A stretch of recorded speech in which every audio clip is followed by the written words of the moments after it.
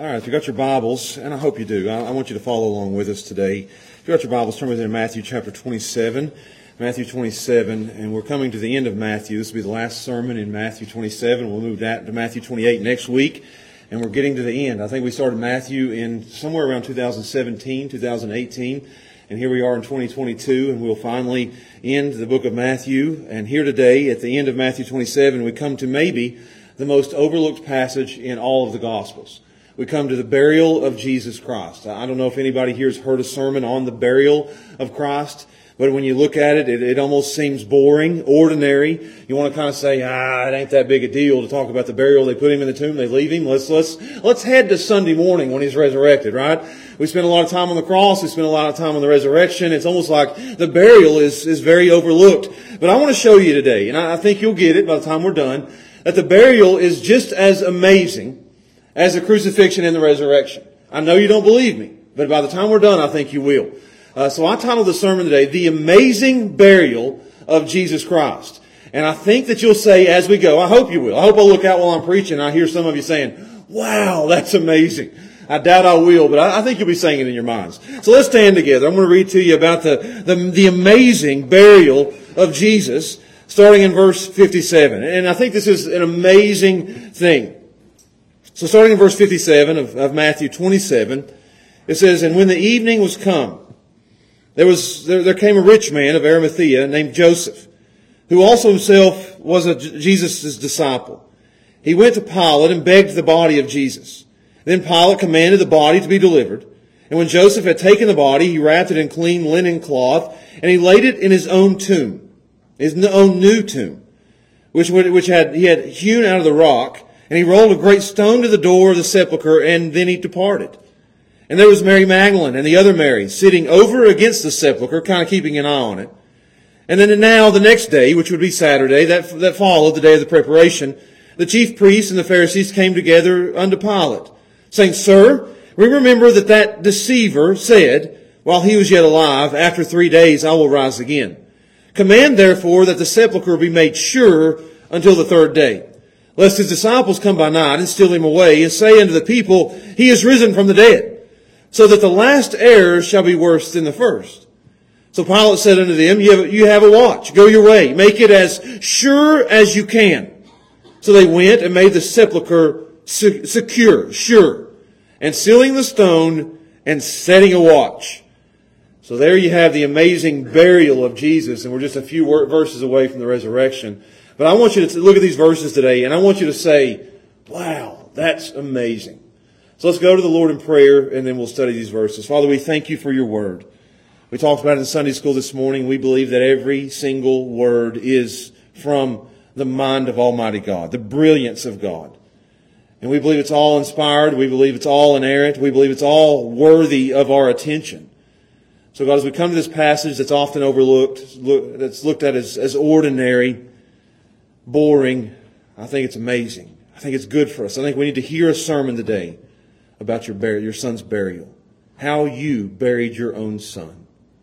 So teach us today. Help me to teach these things well. And by your Spirit, please, enlighten our minds and place these words in our heart. And we ask and we pray these things in Jesus' name. Amen. You can be seated. If I was to ask you this question, what is your favorite part of the life of Jesus Christ? What would your answer be?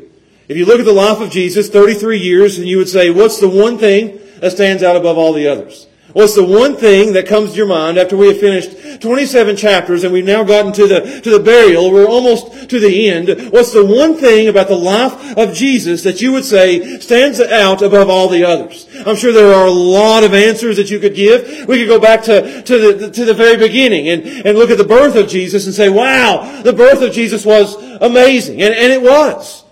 How God put things together to bring Jesus into this world where He was truly man and truly God, the Son of God. An amazing birth.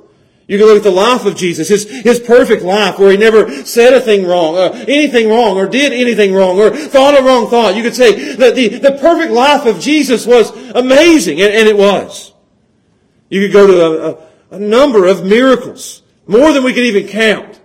The raising of the dead, the giving sight to the blind, the deaf could hear, the lame could walk.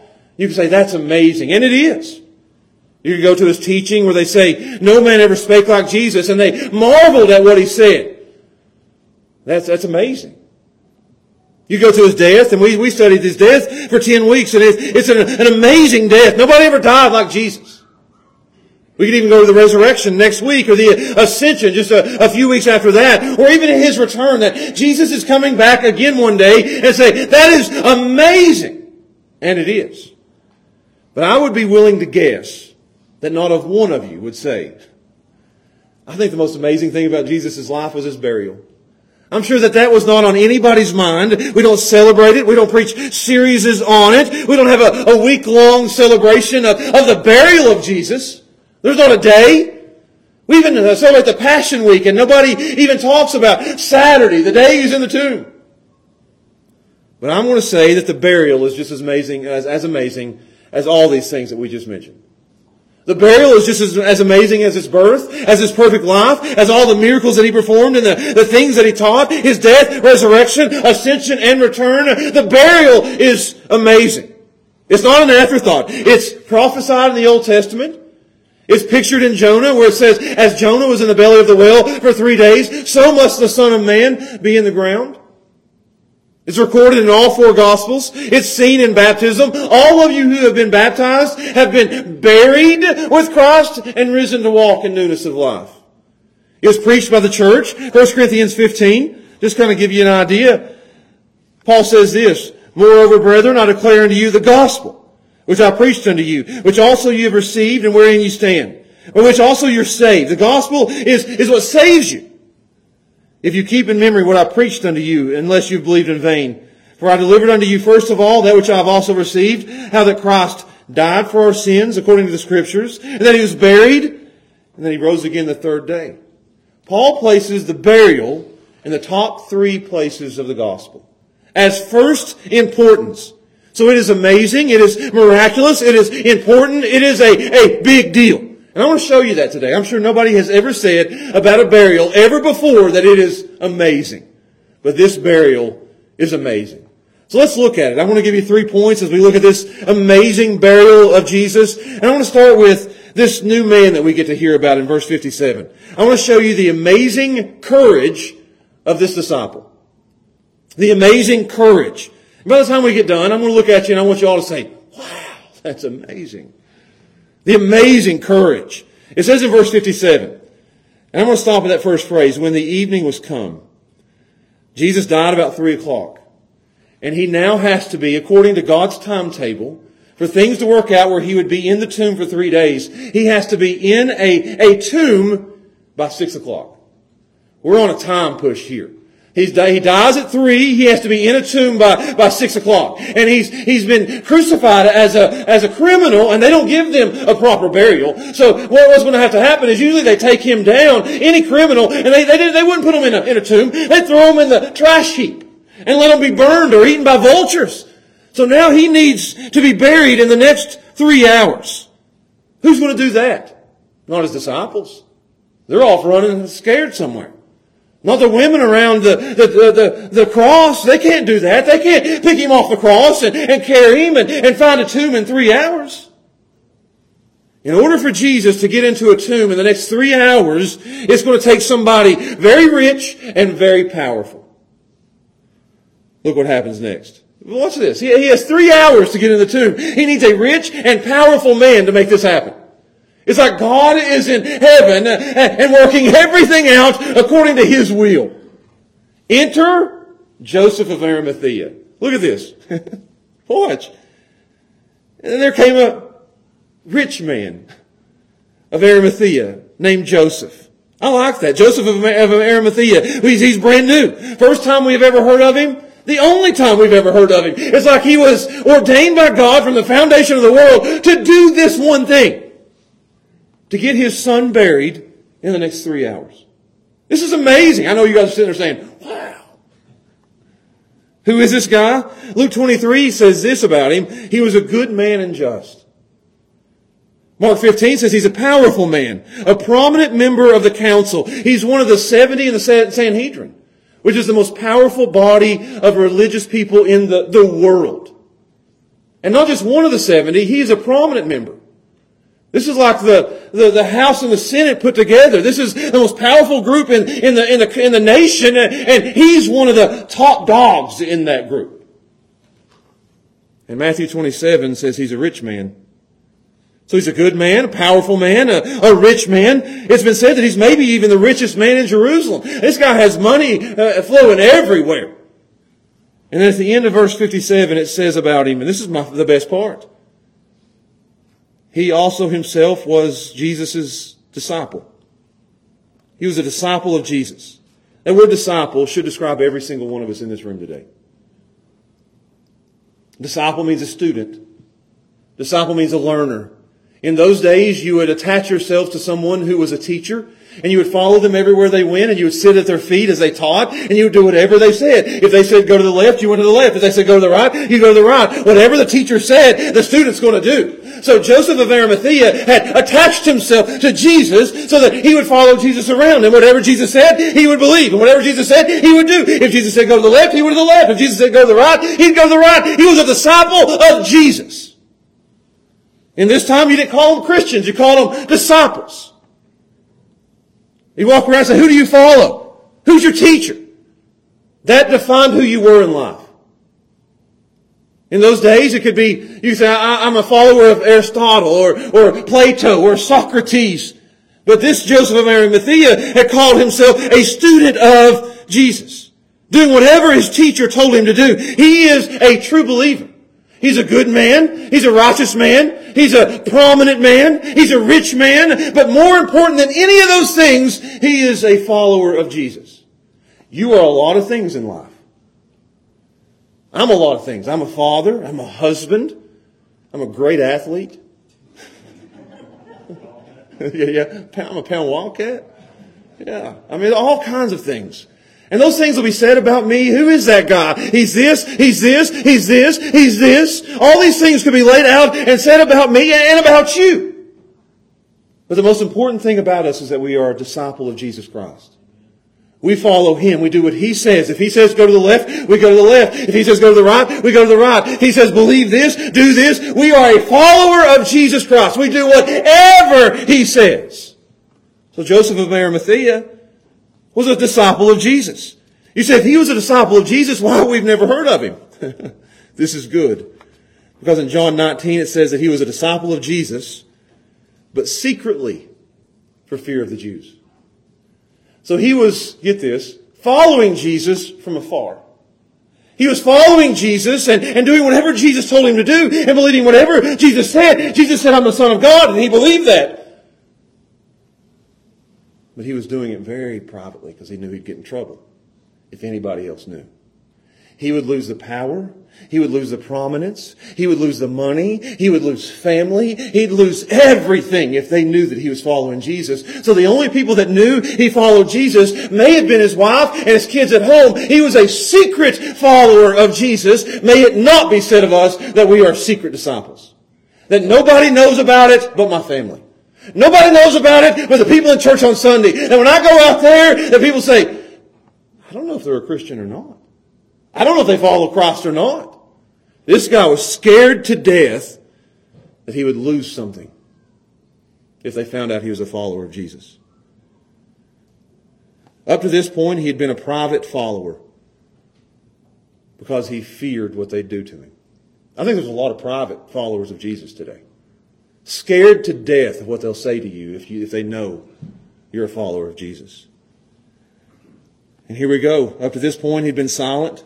And now, Mark 15 says that he gathered up courage. You can go look at that verse in Mark 15. It's great. It says, and he got bold. It means here at this moment, he says, I'm not going to do it anymore. Here in this moment, he went to Pilate. I mean, this is it. Gathering courage. Before he goes in to see Pilate, that's how powerful he was. He's going to see the most powerful man in Israel. He gets a meeting with Pilate. And as he's getting ready to go in the door, he's saying, this is it. I got to get the courage. Come on, Joseph. Come on. You can do this. Let's go. Let's go. As soon as I tell him I want the body, everybody's going to know I'm a follower of Jesus. Him walking in this door and asking for the body of Jesus is going to take great courage. He knows he's going to lose everything. So he walks in. You see that? He went to Pilate, verse 58, and he begged for the body of Jesus. At that time, if nobody claimed it, again, they'd throw it in the trash heap and vultures would eat it and they'd set it on fire just to get rid of it. So he walks in and begs Pilate, please give me the body of Jesus.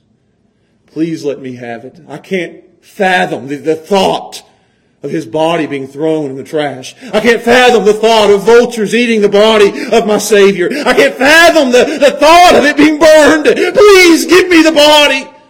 Pilate and all the people in the room are sitting there saying, that guy loves Jesus. That guy follows Jesus. He's one of the prominent people in our community. He's powerful. He's rich. He's got it all. And now in this moment, he's willing to lose it all and come out and let everybody know he follows Jesus. This is his coming out party.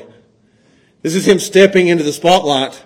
As soon as he opens his mouth, everybody knows. What courage, what bravery, what boldness. This is not the ideal time either. They just killed Jesus. They're threatening to kill anybody that follows him. And he's willing to step out. He's willing to speak up. Here in this moment, he mans up. Here in this moment, he opens his mouth. Here in this moment, Joseph clearly identifies himself as a follower of Jesus. This is amazing courage. Amazing courage. Now I ask you today, we live in a culture where it's not the time to identify with Jesus. We live in a culture where they want to silence us. They want to make us be private Christians. And we think that's enough. I can be a Christian at home. I can be a Christian at church. I don't need to do it at school. I don't need to do it at work. I don't need to do it on the ball field. I don't need to do it all these other places. I can just do it in private. I can keep myself silent. We live in a world who hates what Christians believe. The Jesus of the Bible is not popular. Everybody loves Jesus until you start quoting him. But now more than ever, it's time for true disciples of Jesus to step up and to speak up and to not be ashamed to say, I'm a follower of Jesus Christ. It's going to take, and we may not be there yet, but it's going to take amazing courage for Christians in the coming days. You need to know that. You need to be willing to lose it all for Jesus. You need to be willing to lose friends. You need to be willing to lose jobs. You need to be willing to lose prestige. You need to be willing to lose power. You need to be willing to lose influence. You need to be willing to get kicked off social media. You need to be willing to lose everything because I am a follower of Jesus Christ. It's going to take amazing courage. And I say this, and maybe not even for us, but especially for our children. They're going to need more courage in their life than we've ever needed. We lived in a day when it was pretty acceptable to go to church and to believe what Jesus taught. But as they get older and they get into a world that's going to be so much worse than the world we live in, they are going to need courage to stand up and to speak out for Jesus Christ. And where are they going to learn that from? Where do you think courage comes from? Courage is more contagious than COVID. You say, what do you mean by that? If you're around somebody courageous, it'll stir you up to be courageous. If my son's going to be courageous in the days ahead, he's going to have to learn it from his father. If my daughter's going to be courageous in the days ahead, she's going to have to learn it from her father.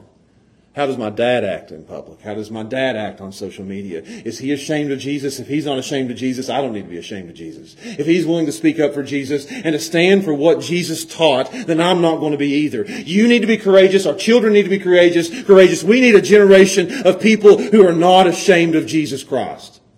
This is amazing courage of Joseph. Do not be a secret disciple.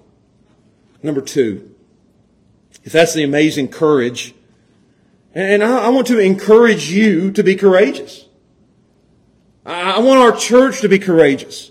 I want the courage that maybe I have and that I've rubbed and got off from somebody else to rub off on you. I want us to be courageous and not to be ashamed of Jesus. So do not be a secret disciple. Second, I want to show you the amazing cost of the burial? Pilate says yes. Joseph begged for the body. Went to Pilate, verse 58, and begged for the body of Jesus. I don't know what time it is now. How long do you think it took him to go from the cross where Jesus died at 3 o'clock? Now he has to walk across Jerusalem to see Pilate, to get inside to see Pilate in his throne room there, to beg Pilate for the body. And now Pilate says, okay, you can have it. And now he's got to go back and get the body. I don't know how long the walk was, but I'm sure it took him about an hour. We're looking at about 4 o'clock now. Somewhere around that. So Pilate says yes. Time's clock's ticking. Pilate delivers the body, it says, over to Joseph. And Pilate commanded the body to be given. Give it to him. Let him have it. On a time crunch here. Verse 59. And Joseph takes the body. You see that? Walks back to Golgotha. I don't know if the body's still on the cross or if they've taken it down. But he walks back to Golgotha. And he gets the body of Jesus.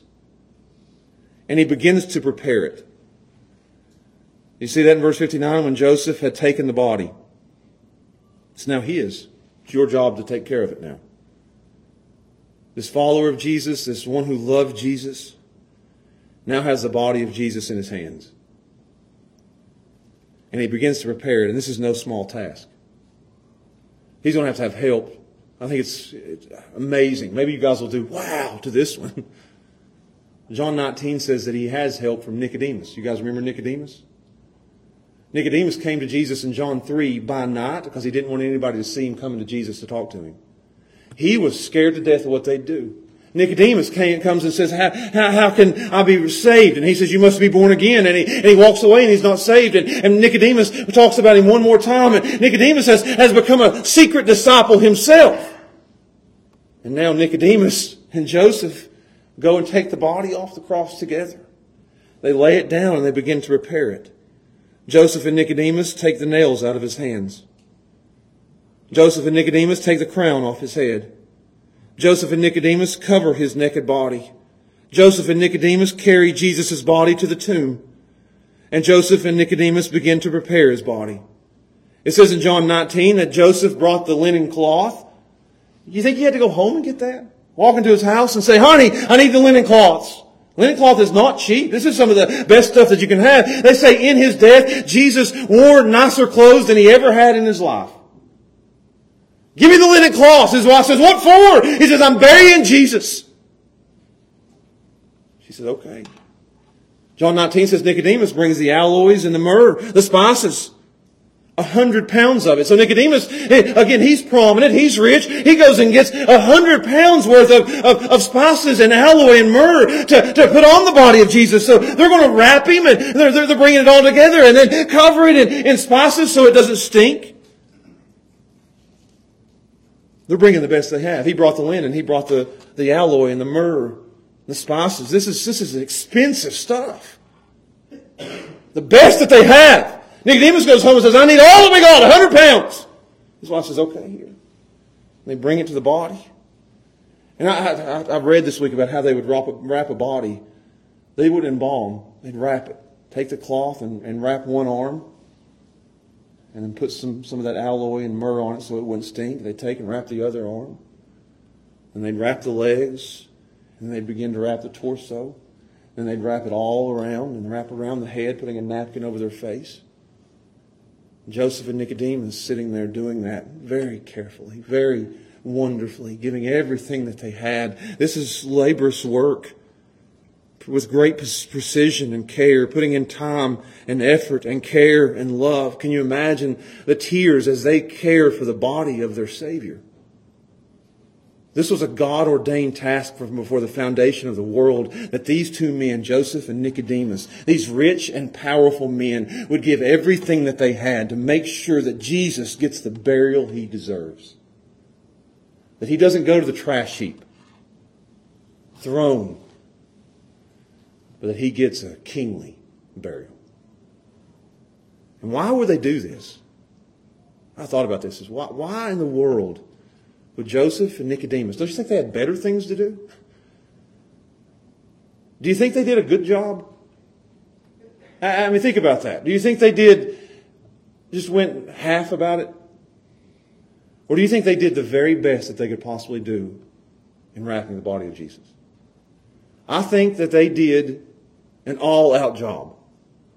I think it was the best that they could do. I think you'll never find a body better wrapped and a body smelling better than the body of Jesus as He's going into the tomb. I think they gave everything that they had. I think they served Jesus well. I think they gave in time. They gave in money. They gave in love. They gave in care. They served Jesus in that moment unlike anybody has ever served Him.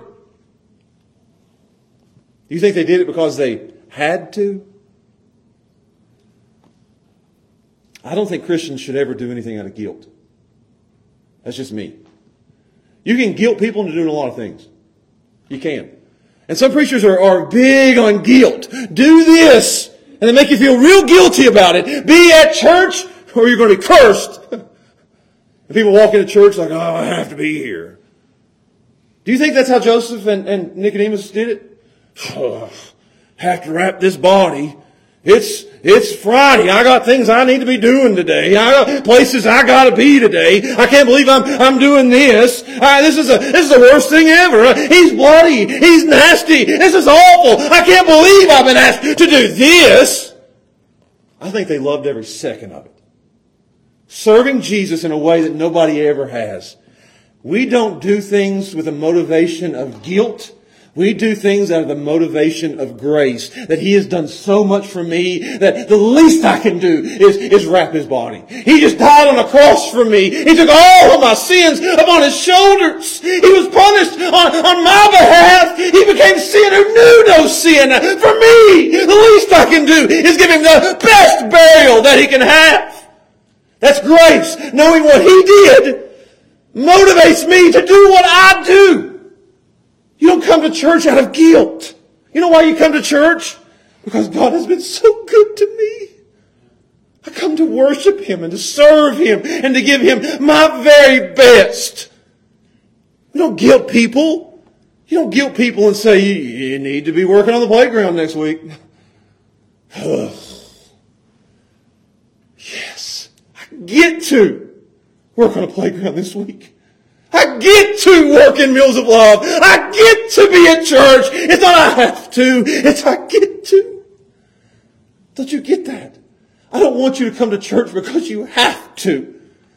My kids have to come to church right now. They have to. They have to. And if they got up in the morning and said, Dad, I ain't going. Try me. But when they turn 18 and they move out, and Mom and Dad ain't making them anymore, I hope they know so much about the grace of God that they say, I get to go to church. I get to serve. I get to give. Don't ever let anybody guilt you into giving to the church. You give to the church because He has given so much to you. That's why you give. We let grace motivate us, not guilt. And that's why these guys are doing this. They're not doing it because they have to. They're doing it because they want to. They're doing it because they love Jesus. It's the least they can do is give Him a proper burial. This is an amazing thing. They're giving Him the burial of a king. And after they're done, let's move on. When Joseph had taken the body and he wrapped it in clean linen cloth, the best that money can buy. The best cloth that money can buy, the best perfume that money can buy. He now is going to lay Him in the best tomb that money can buy. That's why I call this the amazing cost. They're sparing no cost. They're giving Him the very best. Look at this. I think this is, you guys should say, amazing. Look at this. They laid the body, in His own, who's His own? Joseph's. Joseph is so rich that he gets to be buried like a king. He went and bought his own tomb. Nobody did that then. And you say his own tomb, what's this? His own new tomb. It's brand spanking new. It's like a new car coming off the lot. Nobody has, it's the first mile. You ever done that? Not me. The first mile ever been driven. You get there and say, here's one. It's brand new. Nobody's ever laid in it before. I can tell you stories about what they do. They take and wrap these bodies, put them in a tomb, perfume on them. And as they would decay and the body would decay, it would become nothing but bones. And then they'd go in there and take the bones out and they'd put it in a little box and you take it home. And they'd bring another body and they'd lay it in that same spot. And after a year, that body would decay and it'd be bones. And they'd bring it out and they'd give it to the family as bones. So they're using tombs over and over and over. And a lot of those were used tombs. Somebody else had laid there before. But Jesus, it's Joseph's tomb. Nobody had ever laid there before. Brand new. Had new tomb smell. You don't want old tomb smell. That's pretty good. New tomb smell. And it wasn't like it was a cave that was already there. This is how rich he was. He took people, this is before this, he took people to the side of a rock, mountain. Told him, he said, I want that to be my tomb. Well, they said, there's no cave there. He said, hewn it out. And they'd sit and these people serving him, how rich he was. They'd dig it out. He's got a brand new tomb. Nobody's ever laid him before. They dig a big hole in there and make it a cave and put places for the bodies to lay on each side. So the man and his wife and his kids could all be buried there together and then the stone would be rolled away. I'm sure he went to his wife and said, give me the best linen that we have. What are you doing? Burying Jesus? Where are you going to put him? I was going to put him where I was going to lay. Why? He deserves the best that money can buy. He deserves all that I can give him. So he gives him the best. He takes him to his own tomb. I'm giving you what's mine. He didn't lay him in his kid's spots or his wife's spot. He said, give him my spot.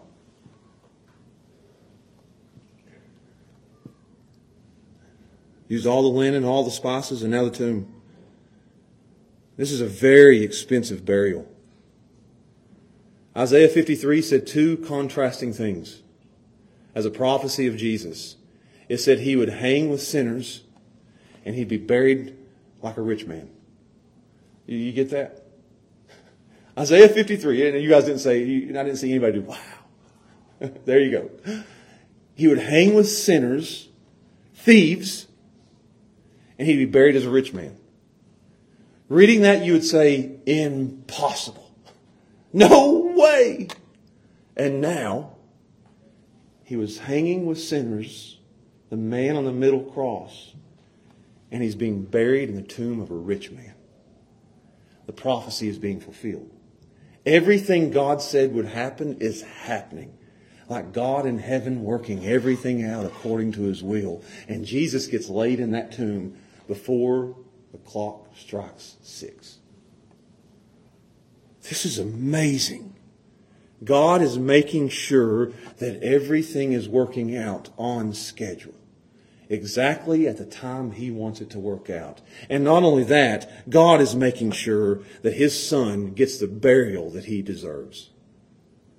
Philippians 2 speaks about the condescension of Jesus, that He who was in heaven, enthroned and worshipped by angels, unimaginable glory in heaven, has stepped down to the earth and become man.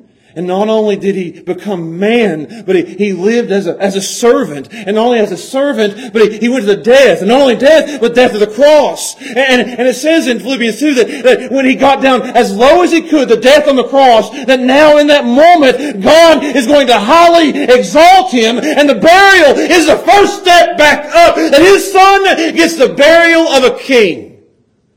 It's amazing. God says, you've treated my son terribly for 33 years. But now in this moment, my son gets the burial that he deserves. Wow. And then they rolled the stone. Look at that. Let's keep going. And He rolled a great stone. You know what a great stone is? It's a big stone. He rolled a big stone over the door. The women couldn't do that. He had to have Joseph, Nicodemus, maybe some servants to roll that thing into place. And then he departed. Do you think Jesus was really dead? There's a lot of people that says that he just passed out and he's unconscious. I think Joseph and I think Nicodemus, I think those servants, I think all that wrapping and all that time spent, they knew Jesus was really dead. So they lay him in his tomb. And I love verse 61. I'm sitting there thinking, why in the world is that here? I almost skipped it last week. Last week we looked at verse 58. After Jesus died. And it says, and among which, standing there at the cross as Jesus died, Mary Magdalene and Mary the mother of James and Joseph and the mother of Zebedee's children. I'm sitting there, I preached that last week and I said, okay, the women are there. Remember I said that? Because I have to preach every word of every verse of every book. So we're going through that and I said that. I said the women are there at the cross. And then we get to this and they're at the burial and it says there's Mary Magdalene and the other Mary and they're sitting there too. There they were and I'm trying not to spend a lot of time on this, but I think it deserves a little bit of attention. And then you go down to, look at this. Verse 1 of chapter 28. You see this? And the end of the Sabbath, as it began to dawn toward the first day of the week, came Mary Magdalene and the other Mary to see the sepulchre. Everywhere we turn, these ladies are there. And I'm thinking, that has to be something. There they are at the cross when he died. There they are at the burial. There they are on Sunday morning when he is risen from the dead. What's up with these women? Why are they there? Why are they mentioned? And this is just a sidebar. But these are the most faithful women you'll ever see. Everywhere he goes. Peter said, I'll follow you no matter what. Wherever you go, I'm going. Even unto death. And as soon as they start crucifying Jesus, Peter runs away. And who's left there? That followed Jesus everywhere he went. These women were there at the cross. These women were there, and it says they were just sitting over against the sepulchre like they're looking at it. Just hanging out. Where else could they go? He was everything to them. And everywhere he went, they followed. There's something to be said for just showing up. Sometimes that's all it takes to be faithful. That's an application. And sometimes it's the women who always show up and the men who sit at home. In most churches today and throughout history, the men will sit at home and the churches are full of women who just show up, putting men to shame. Sometimes that's all it takes. I made a post last week on Facebook that there's so many women, mothers who show up to our church, my wife included, who are pulling 5 kids with them as they show up. And I asked Steph the other day, I said, how many sermons do you think you've listened to this year? And she said, I don't know how many, but I've been there every one. Sometimes being faithful is just showing up. You say, is church that important? Sometimes being faithful is just showing up. And these women keep popping up and showing up everywhere he goes. And if that's all you have to do is just show up. They don't do a whole lot. I mean, I think some commentators said they're in verse 61 watching Joseph and Nicodemus and saying, they ain't doing that right. We'll show up on Sunday and we'll make sure it's done right this time. That could be the case. Look how sloppy they're doing that. Because on Sunday, they did bring perfume. They did bring oil and aloe, and they brought that with them. And maybe they're going to do it right. But they're just there. That's all it is. I love that. It's just, here they are. They're there. Here they are. They're there. At the cross, at the tomb, at the resurrection. I think even in the ascension in Acts chapter 1, they're there. Acts 2, the church begins. They're there. Everywhere you look, they're there. Just show up. That's faithfulness. Everywhere he goes, they go. I think Johnny told me one time that in sign language, this is what it means to follow. I like it. That's Jesus, that's me. Everywhere he goes, I go. Wherever he says to go, I go. That's what these women are doing. Just show up. And that's his burial. The amazing cost of the burial. Expensive, beautiful, went above and beyond. The ladies are there. There's no burial ever been like this burial. Amazing. Now let me show you number 3, and we'll stop. I almost made this a sermon on its own, but I decided to do 2 sermons in one. Verse 62, I want to show you the amazing control of God. We've seen the amazing courage of the disciple, the amazing cost of the burial, now the amazing control of God. He said, just watch. Just see how God is working in verses 62 to 66. It says in verse 62, the next day, that would be Saturday. That's followed the day of preparation. The day of preparation would be Friday. Jesus is in the tomb at 6 o'clock on Friday. The next day would be Saturday. That would be the silent day, where you don't know a whole lot about what's going on, but we know this is going on that Saturday. Now the next day, that followed the day of preparation, the chief priests and the Pharisees came together unto Pilate. Now they've got a meeting with Pilate. We want to talk. Knock, knock, knock. Let us in. They go in. In verse 63, they say, Sir, we kind of remember that when he was alive, the deceiver, the phony, that's what they call him, that he said that he was going to rise again in 3 days. So, we got a plan. We need you to give us security. We need a team to keep the tomb secure. He says that in verse 64. So command that the tomb, the sepulcher, be made sure, secure. Up until the 3rd day. We just need it until tomorrow. Give us some security until tomorrow.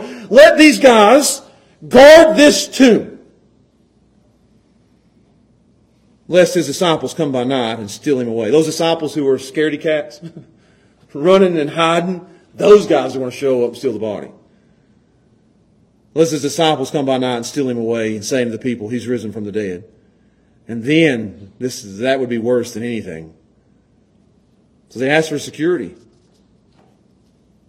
And Pilate says, okay, you have a watch. You have a security. Go your way and make the tomb as secure as possible.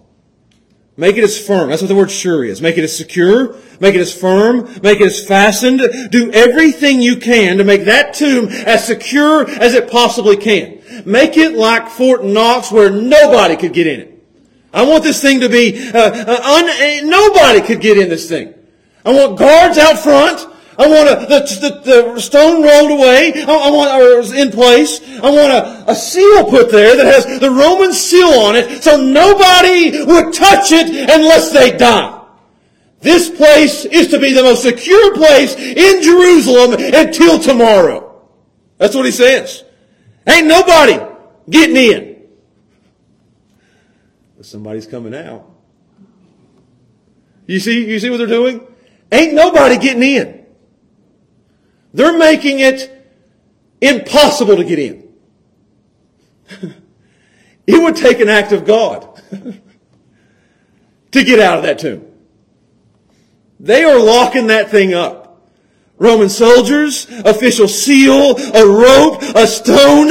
Ain't nobody getting in. They've made it, and their whole goal, the whole goal. I love how God is working this out to bring evidence to the truth of the resurrection. They would have been better off saying, leave it open. Don't put no guards, no seal, no stone. In that case, they could have said, yeah, they stole his body. But here, God is using them so that the resurrection will have the most proof. This is so good. Their whole goal of putting that on there, it says that. So they won't fake a resurrection. The tomb is unbreakable. There's no way. They've set the stage perfect. Everything is in place. Everything is ready for this huge miracle to come.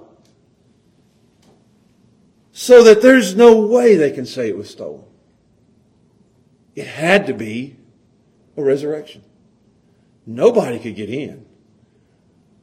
Only Jesus can get out. This shows God's amazing control over this burial. He has divinely orchestrated every single detail. It's almost like He's in heaven before the foundation of the world saying, I'm going to bury my son in the most extravagant, rich burial that anybody has ever had. He's going to have the finest of linen and the finest of spices and the finest of oils. And he's going to be laid in the finest of tombs. And then when they bury Him, I want to make sure that everybody knows that He was resurrected. How? I'm going to have the biggest of stones rolled in front of it. Nobody can move that thing. It'll take a team to come in there. And then I want Roman soldiers standing in front of the door. I want them sitting there with spears and swords so that nobody would come and fight a Roman soldier. And then seal it up, saying you will die if you touch this thing. He's working it all. Every single detail. So that everybody will know His body wasn't stolen. His body was resurrected. That's the whole point. That's why this burial is so amazing. God is working everything out because, get this, and this is the main point of the sermon, I saved it to the end. A real burial, like He had, proves that there was a real death. Because there's so many people who say that He just passed out. A real burial proves a real death. And a real burial proves a real resurrection. Without the burial, you don't have a real death and you don't have a real resurrection. The burial is just as important, just as amazing, just as big a deal as His death and His resurrection. You have to have the burial for either one of those to count. This is amazing. Verse 66, so they went and they made it secure and they sealed the stone and they set a watch. And now at the end of verse 66, we all wait. From verse 66 to verse 1, there's nothing but darkness in the space. There's nothing but silence. There's nothing but hopelessness. But we all know Sunday's coming. We all know that God loves to get the last word. And He'll get the last word here. God takes the silence and the darkness and the hopelessness and the death, and He brings about the greatest miracle the world has ever seen. I love that. Isn't the burial of Christ amazing? Now in closing, we'll all be buried one day. I've been to so many burials that I couldn't even count how many. I've preached so many burials. I've been at the grave. And one day, every time I go, I say, one day that'll be me. And one day that'll be you. And they'll take great care, and they do. Every time I preach a burial, the funeral director will come up after I get done, and he'll say, this is the end of our service, and now the body is left to our care, and we will do everything we can to care for the body in a way that you would want us to. And the family walks away, and the funeral director and his men all will take care of the body, and they'll lower it down, and they'll put dirt on top of it. They take great care in preparing the body. There's great care. There's great cost. Everybody gathers around the casket, and they stand over it, and the pastor says a few final words. And I hope in that moment, I may preach some of y'all's burial. You may be. I hope you do. And when I die, you guys will be gathered around my casket. And when you do, when you're in that casket, I hope that whoever it is that preaches it will be able to say that this person was a disciple of Jesus Christ. And everybody knew it.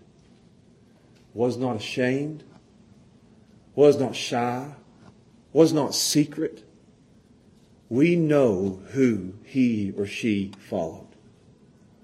I've been to way too many burials where instead of saying with great confidence, this person was a follower of Jesus, it was, we don't really know.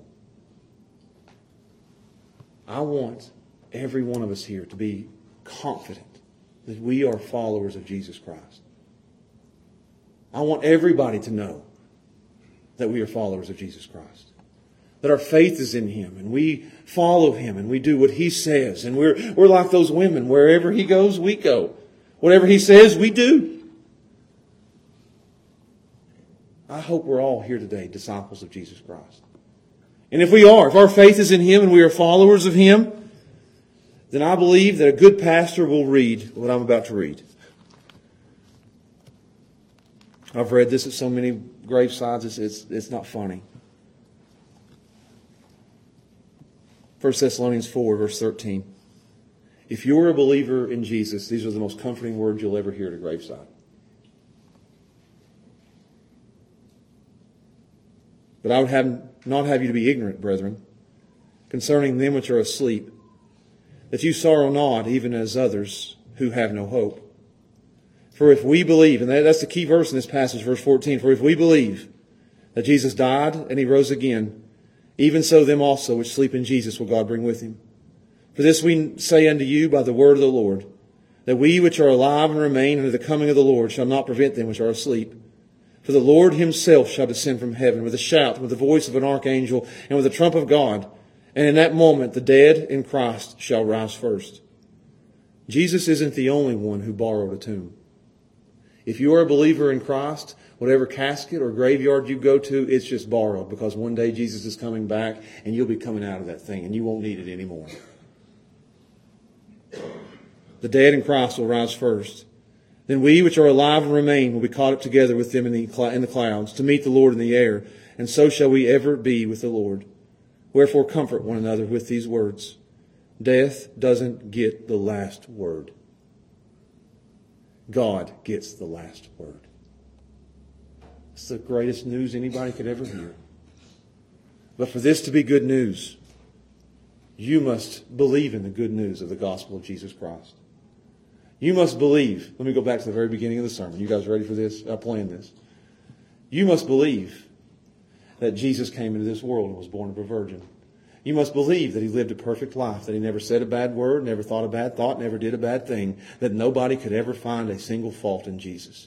You must believe that Jesus did miracles and that He taught like no man ever taught. You must believe that Jesus went to the cross and that He who knew no sin became sin for us, that we might become the righteousness of God in Him. You must believe that your sin was placed on His shoulders when He died on the cross, and that the judgment of Almighty God fell on Him instead of falling on you. You must believe that He was buried. You must believe that He was risen again on the third and glorious morning. You must believe that He ascended into heaven and that He is seated there right now at the right hand of the throne of God on high, waiting to return, so that when He returns, the bodies of all the saints who have slept will arise, and those who are left behind here will rise with them, so they will all meet Jesus in the air and will forever be with Him. If you believe that, you have the greatest hope in the world. Do you believe in that Jesus? Not the Jesus that everybody throws out there, but the Jesus of the Bible. If you believe in that Jesus, then even in a grave, you have hope. Even in silence, hope. Darkness, hope. The worst of times, hope. Are you a follower of that Jesus? If you are, let the world know it. Don't be ashamed of it. You need to get on social media before this sermon even ends and say, I am a follower of Jesus Christ. Unashamed, hashtag. Wait till I get done. And if you're not, you need to be. If you're not a follower, you need to be. You need to decide today, now, in this moment, I am giving my life to Jesus Christ. Bow the knee. Confess Him as Lord. Follow Him everywhere He goes. And if you follow Him everywhere He goes, get this, you'll follow Him. Romans 6 says this. We follow Him in His death. We follow Him in burial. You say, what does that mean?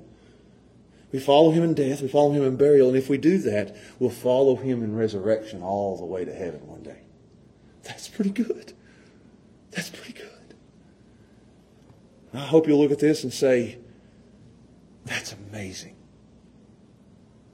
Because this burial sets the stage for what we're going to look at next week, the amazing resurrection of Jesus. And because He died and was buried and resurrected, we will be too. Amazing. Amazing. Let's pray together.